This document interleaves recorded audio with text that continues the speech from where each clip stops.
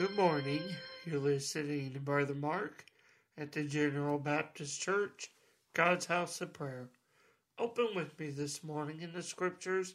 I'd like us to go into the book of Ecclesiastes, reading in the 11th chapter as the writer teaches us about the things of this life.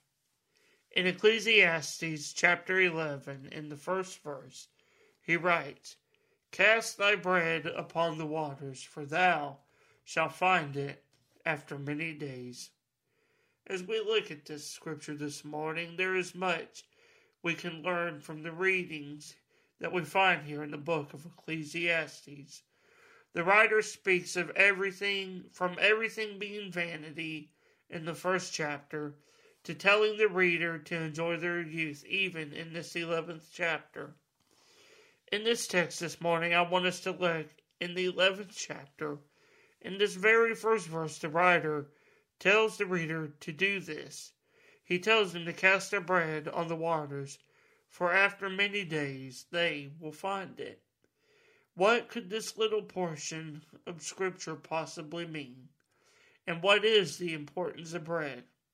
And why throw it out upon the waters when that would ruin the bread?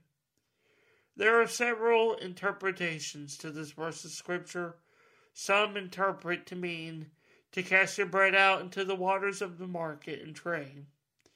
Bread is a high commodity in our world, and this was true of the biblical world as well.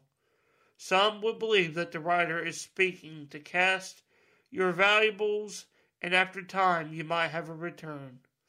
Although someone may use this interpretation, it is not the likely scenario that the writer had in mind. As we look throughout the scripture of Ecclesiastes, we see that the writer speaks of limited days on earth, and not to seek any treasure that will be gone one day, but rather focus on what has true meaning.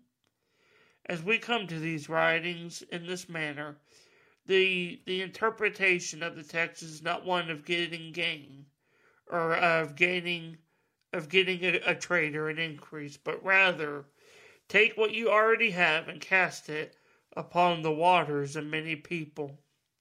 We see this in the text as well as throughout the scriptures in the Old and New Testaments.